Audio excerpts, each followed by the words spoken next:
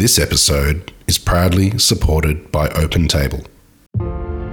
I really want to help hospitality in post-COVID and for many years to come to maximize hospitality technology in order to help their business, in order to make their business more efficient, to improve their operations, and to help them make more revenue. This is the Deep in the Weeds podcast. I'm Anthony Huckstep. It wasn't all that long ago that the notion of bringing in online booking platforms horrified both operators and consumers. But it's nigh impossible to run a successful hospitality venue without them. What value do they add to businesses coming out of the toughest period for the industry? Wes Lambert is the Senior District Sales Manager of OpenTable. Wes, how are you going? I'm great, Huck. How are you today?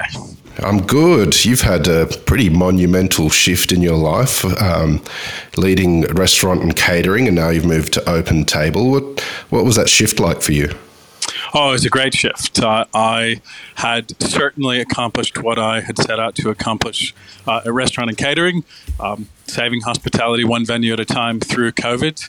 And I'm certainly very excited and very happy to be back in hospitality and being in hospitality technology, which is my first foray. And OpenTable is absolutely the only company that I want to be with. Well, tell us a little bit about that period with restaurant and catering. I mean, we've covered it so in depth with Deep in the Weeds, but from your perspective at restaurant and catering, what was that period of time like for you? Oh, it was likened to being in a war. In fact, many times people would say that, based upon my military experience, that I was the general of, fighting the war for hospitality. In the early days, most people may not remember that restaurant and catering was one of the first organizations to go directly to the government, to the Prime Minister, with a plan. So what should we be doing in order to keep hospitality open? And just across the pond, New Zealand shut for both takeaway, delivery, and dine-in. And for many months, hospitality businesses really struggled there. And so, we were able to keep hospitality businesses open at least for takeaway and for delivery. And, certainly at the beginning of COVID, we were at the forefront of things like JobKeeper and, all of the mechanisms that were put in place that got hospitality open as quickly as we could. There were a lot of issues in the industry prior to COVID, but COVID really changed things and turned things upside down. Sort of looking back before that period of time, has some of the issues disappeared, or have they sort of been exaggerated through this experience? Oh, look, the hospitality industry pre-COVID, was ticking along pretty well. It did have some labor shortages and some skills and training issues, but they were exacerbated through COVID. And in fact, according to the ABS, there were heaps of closures of restaurants, but also there were nearly 100,000 open jobs in the hospitality industry. Many people left the industry. They went into safer industries, or they left to go back to their home countries. And certainly the industry struggled with labor shortages through COVID. And, some of those things still remain. We still have a bit of a skills shortage in the industry. And certainly the labor shortage at the moment is around 70,000. So, it certainly remains. But solutions like OpenTable are certainly giving hospitality businesses that extra bit of time and helping them to run more efficiently to deal with those severe staff shortages. I want to explore how technology can help with venues shortly, and also what OpenTable are doing. But take us back to when you were young. What sort of role did food play in your family growing up? Oh, well, I think I've said this before, but when I was 14 years old, living in Texas, I faked an ID to work in a fast food restaurant. I faked the ID to say I was 15 years old so I could work in hospitality.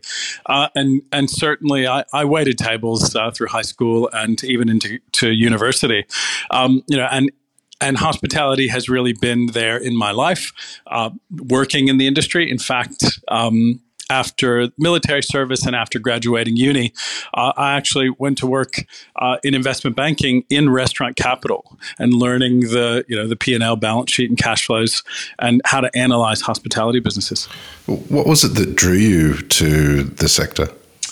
Oh, look, the hospitality industry is once it gets in your blood, once you've worked in a restaurant or in a hospitality related business, you catch the bug, you catch the fever of hospitality.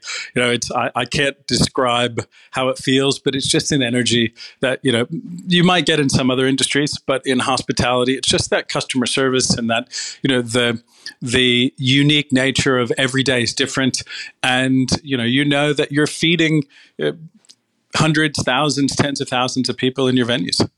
You mentioned sort of briefly where you grew up. Well, how did you end up in Australia? Oh, that's a great story. So after investment banking, I was in the nightclub business and had a large nightclub in Georgia, in Atlanta specifically. And we sold out. And I spent an eat, pray, love year in Thailand, where I thought I was just going to go there to de-stress. Ended up buying a pub in Phuket town and did that for about a year, and actually came to Australia as a tourist and ran into Kingsley Smith, who was one of the founders of the Kingsley's Restaurant Group, which was Kingsley Steakhouse. And he and I put a plan together to restructure the company and take it unlisted public, which was Pacific Restaurant Group. And we owned Kingsley's, we built Chop House in Sydney, and eventually partnered with Jamie Oliver and brought Jamie's Italian to Australia and New Zealand. And through that process, I got my Australian citizenship. Wow, well, there's a lot to digest in all of that, but take us back to that pub in Thailand. What was it like running a pub there?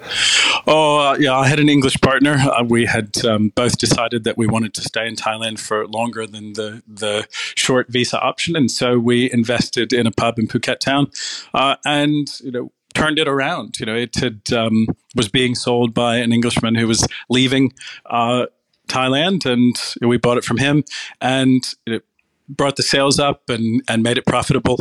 And I actually was able to sell my half back to him at more than I paid for it within a year. So, I certainly have some experience in helping hospitality businesses to be more profitable. You spoke of the meeting you had with Kingsley Smith and everything that branched out from that and brought you to Australia.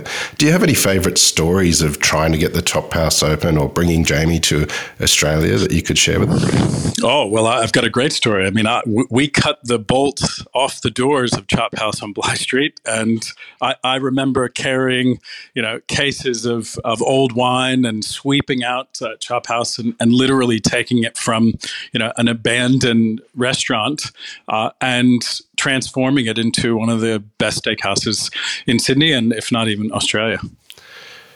At the top of the show, we talked about that transition that you made from restaurant catering to open table.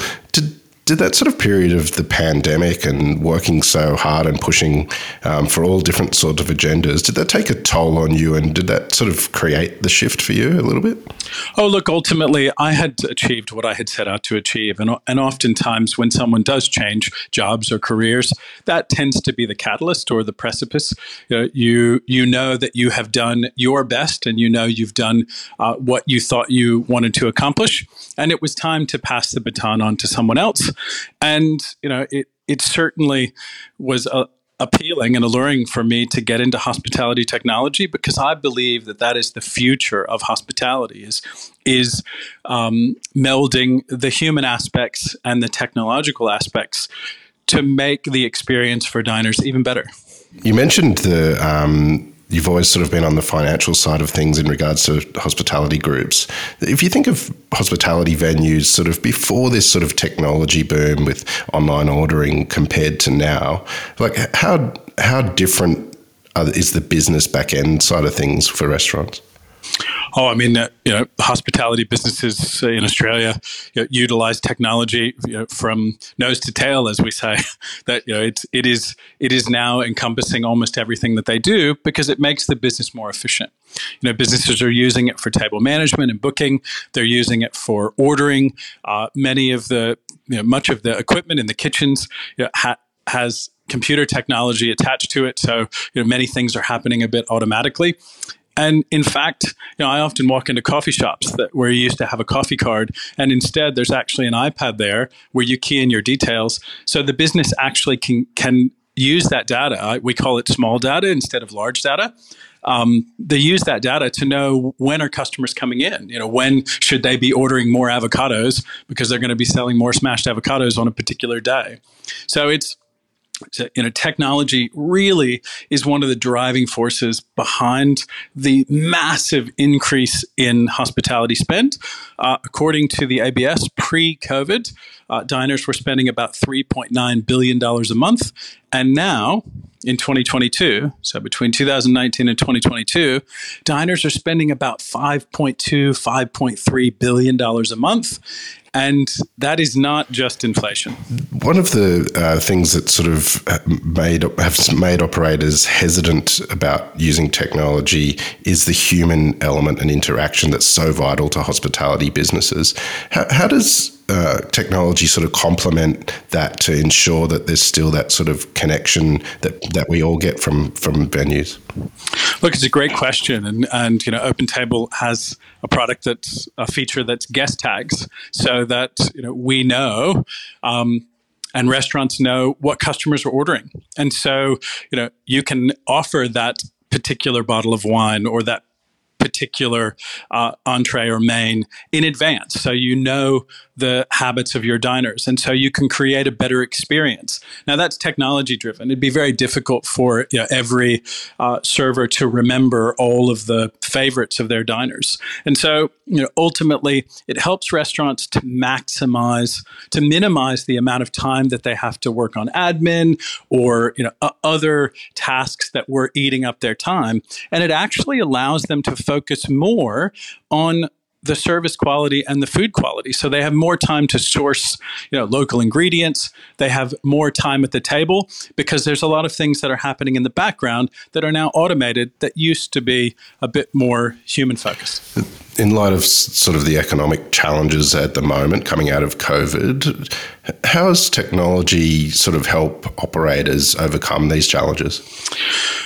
Oh, look, it's, ultimately, a lot of the challenges that I spoke about before, like labor shortages and the increased costs. So technology like OpenTable is helping partners to make more revenue or to make more profit. For example, we have data from OpenTable that diners that book through OpenTable spend nearly 50% more than walk-in diners, and we know that.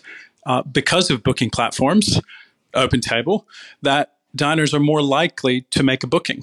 In the first 9 months of 2022, there was a 150% increase in bookings. This is the kind of data insights that OpenTable provides. The data collection is a fascinating sort of side of things. As a journalist for sort of 20, 30 years, it's always been hard to tap into sort of the stats of the industry, and no doubt you experience that at restaurant and catering as well. But with modern technology, you can really gather a lot of data. What sort of dining trends, are you seeing through the data that you collect? Oh, look, I mean, there are heaps and heaps of things that have changed since COVID and coming out of COVID. In fact, we've seen that shoulder periods, so those times where traditionally diners weren't dining, we're seeing bookings increase both before and after your traditional lunch periods and both before and after your traditional dinner periods. So we're seeing growth in early shoulder meal times. We're also seeing that nearly 1/3 of diners are booking same day. So they're making those decisions on the spot. And 10% are making their bookings within just a few hours. And so it's why it's so important to have booking software like OpenTable, which allows your diners to discover you. So we help diners to discover restaurants. What do you say to those restaurateurs who are still hesitant to embrace technology? Oh, look, through COVID, through the 2 years of COVID, it's often been said that there was nearly 10 years of technological transformation. And so what OpenTable is uniquely positioned to do is we're local, right? And we're made up of hospitality professionals. Many of the team members at OpenTable worked in hospitality for years, for decades. They are consummate professionals. They know your business. And OpenTable is really fast and easy to integrate. And we have our account management team and our support local, and we help businesses every step of the way. One of the areas that has really come to light over the last couple of years is no shows and how to deal with that, and whether restaurants have a fee when you charge or a penalty if you don't turn up. How is that sort of process managed, and what's the easiest system for restaurateurs to get a handle on? Oh, look, there's lots of systems. There's certainly, with OpenTable, restaurants can take deposits from diners. And, certainly we encourage businesses to use booking software, OpenTable, in order to manage situations like that. And, it's using technology to ensure that you're maximizing your dining capacity and efficiency. In fact, OpenTable has a feature that allows for reflow. So, for example, if someone does cancel last minute, OpenTable works on the fly to reconfigure your restaurant so that you can actually fill that seat. Remember, 10% of diners are booking within a few hours of dining, within that 90-minute window. And so using technology like OpenTable means, as a restaurant, you're not going to have those empty tables. They're going to get filled. Imagine you're in Sydney, or you're in Melbourne, or you're in Brisbane, or you're in any capital city in Australia, and you're out with your friends. We're all returning to the office. We're all starting to go back. And you've just had drinks, or you've just had a business meeting, and you need to find that perfect restaurant. You want to create a memory. You want to have a memorable experience. Or you're an international visitor, or you've come to Sydney for the recently happened Sydney World Pride. And you want to be able to discover restaurants. And so when restaurants are on platforms like OpenTable, they're much more likely to be discovered. We help diners to connect to restaurants. And so, ultimately, having technology, using technology, helps you to reattach to those diners. A lot of guests that we've had on over the last couple of months on Deep in the Weeds have had a really strong optimism about 2023, that the sort of next year ahead is going to be pretty good. But what are you seeing and what are you feeling about the year ahead? Oh, look, I often say that that dining is the last thing to go, and it is said all over the world, and those trends have been codified and noticed. That when inflation's in place, or when the stock market is tight, that diners will continue to dine out. It's like that last luxury. They want to continue to do it, and so I have some exclusive data that I'm ready to share with you. So, in spite of inflation, 54% of diners are going out once or more a week. 70% of diners are dining out the same or more than they did 6 months ago. And 40% of diners are dining more than they did 6 months ago. And at least 27% haven't changed their dining habits at all. And so, the trends that we're seeing, the data that we're seeing here at OpenTable, is that diners continue to dine, and that businesses that are using OpenTable are certainly seeing an increase in bookings, but also we're there to help them make more revenue and to create that loyalty in their diners. So we want them to continue coming back time and time again, and using OpenTable helps them to do that.